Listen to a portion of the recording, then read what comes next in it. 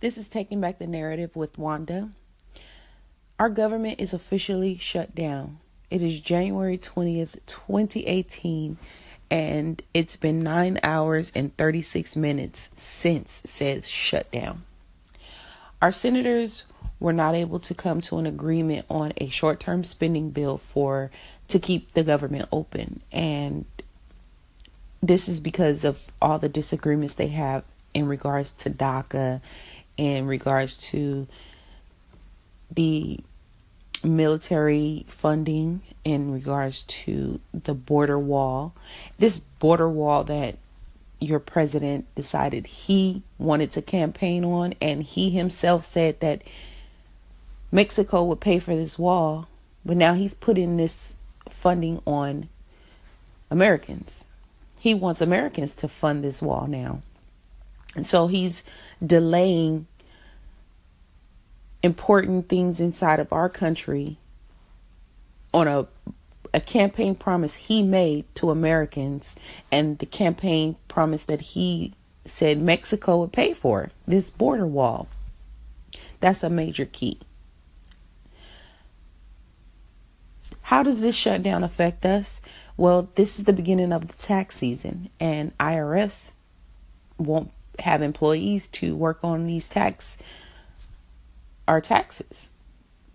So funding your money will be delayed if they are not able to come to an agreement to keep the government open, to fund the government. They're going to have another vote this Saturday, which is today, to see if they can come to an agreement. Now, yesterday, Trump met with Chuck Schumer to see if they can come to an agreement, and they were not able to. So, of course, you had to have 60 votes to keep the government open, to approve this short-term spending bill. They were not able to come to the 60 votes. Now, of course, the White House is blaming Democrats, and it's unhelpful to be name calling. And I mean, you're trying to come to an agreement. Who wants to work with somebody so aggressive and so disrespectful, which is what administration in the White House, our main president, he's unpresidential. But that's neither here nor there. We also have this new tax law that is coming into play.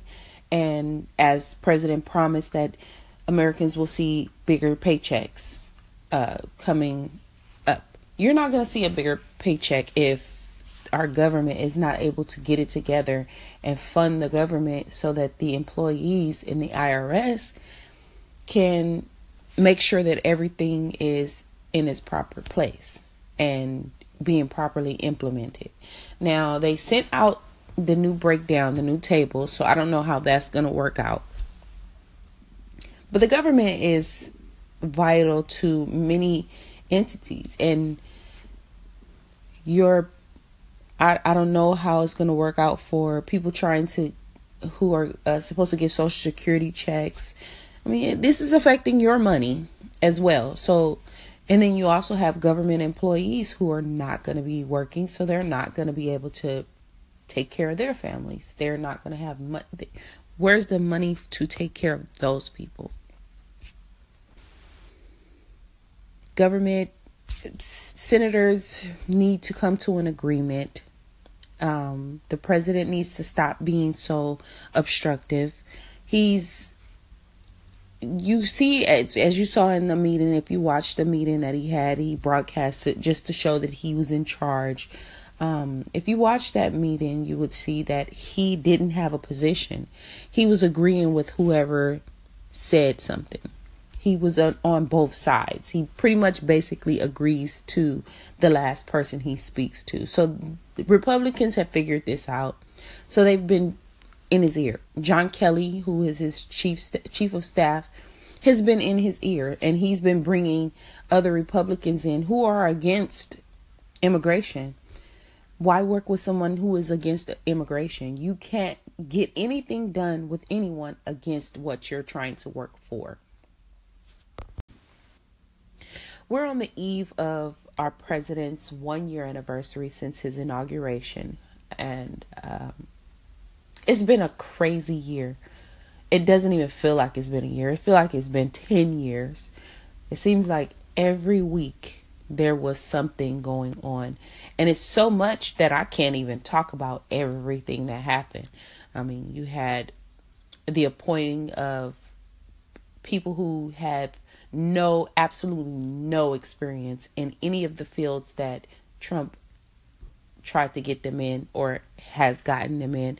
But then again, he has no experience himself, and it doesn't seem like he's willing to try to learn, because from my experience of what I see, he's very inexperienced. He doesn't take the time to learn about the things that he's talking about before he come out and talk about them, like the tax bill. He didn't know anything about it. He didn't appear to know anything about it. Then you have the firing of Jim Comey, which sparked the special counsel investigation. There was an investigation prior to, since June of 2016, there was an investigation going on. And in the course of this investigation, they were trying to see if there was interference in our election, which there was. Trying to see if the Trump organization colluded with Russians to help him win the presidency, which to me looks like what was happening because of all the different meetings the Trump transition team had, or the Trump team had, with Russians throughout the whole election. Then you have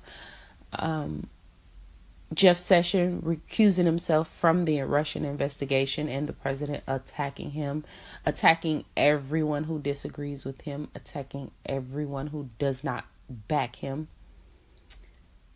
It's been a lot. Now we have a government shutdown. This is not a good thing. His poll numbers have been in the mid-30s since becoming president. So he's not doing too great. His first year was not a great year. He's rolled back many of Obama's legislative victories. That was basically his main thing, was to attack anything Obama implemented. From my perspective, I'll say, from my perspective. He's been called out for his racism, starting with him questioning Obama's place of birth, our first black president, his place of birth. Then you had him with the Charlottesville situation. He's wasn't too quick to denounce white supremacists, but he is quick to speak up on other things, other situations, and that involve people of color. His insults of judges that are of Hispanic descent, claiming they can't do their job because of their ethnicity. It's been a lot. It's a lot. It's too much to go through. So how would you rate our president's first year in office? I'd probably give him a solid 2 out of 10. 2 because he was able to get the bogus tax bill passed. The tax bill that gives money to... He was very good at that, because that was giving money to his donors in the top 1% and helping for anyone in real estate, like his family that own real estate. Gave themselves a nice little tax break, and money flowing in with him going to Mar-a-Lago every 2 days. 95 days of vacation. I mean, it's no problem with him going to go golf, but when he spent his whole election career, criticizing Obama for his golfing, very hypocritical, sir. So we're going to see what our senators can do to get our government back up and running.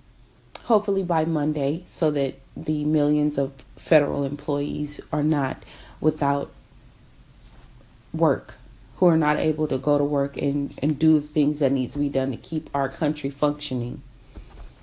A government shutdown is vital to affecting Americans' health, affecting Americans' monies. The government is here for us. They're supposed to be representing us and doing what's best for our interest. And their egos have taken over. We have a narcissistic president who is wanting praise every second of the day, who has a hissy fit when he sees something negative about himself on the news, who claims he don't watch the news. He don't have time for it, but yet and still he knows everything that goes on the news. On stations he claims he don't watch. He is tweeting out the moment that something is said about him. He is tweeting out a response to. If I could speak to the president right now, I would ask the president to get off Twitter. I would ask the president to stop watching so much TV, especially Fox News. Stop watching and go out and talk to the senators. Talk to the people. Find out what the people want. You have all these polls. You have advisors. You have all this right at your fingertips to figure out what the American people want. Not only do DACA recipients want to stay in America, but you have also your supporters who also support these DACA recipients staying in the country. They don't know any other country. Sending them somewhere where they don't have any ties to would be not only damaging to them, but also to our economy, because they are part of what's keeping our economy going. You have teachers, you have military people serving in our military that are DACA recipients. If you're for the people, be for the people. Our government is supposed to run for the people, not just the 1%, not just your donors. A lot of stuff is done because donors come in and give money to Republicans, give money to Democrats, and they forget about who they're working for. They don't care about who they give us a little bit here and there just to make it appear that they're working for us. But really, a lot of politicians go into politics to benefit themselves. It's not for the love of the country. Hopefully, they'll be able to get this government running with a permanent solution or a long-term solution for the government. A spending bill, approve a spending bill so that we're not in the same position to wonder, is the government going to be shut down again in February? Hopefully, we'll get a spending for or a budget for the CHIP program, the Child Protective Program for health insurance, child health insurance program. That's hopefully we'll get something for DACA to help the dreamers be able to stay in the country. Hopefully they'll get something done, productive, and put the bickering aside. Come to a bipartisan agreement and keep our government working. Working Americans working. Our economy relies on this government. Our government is very, very broken, and I would like to see change, see something happen productive in this government. So this has been Taking Back the Narrative. Again, I'm Wanda, and I thank you for listening. You can rate this on Apple, iTunes, or the Apple iPod. It's on Overcast. It's called Taking Back the Narrative once again, and I appreciate your listening.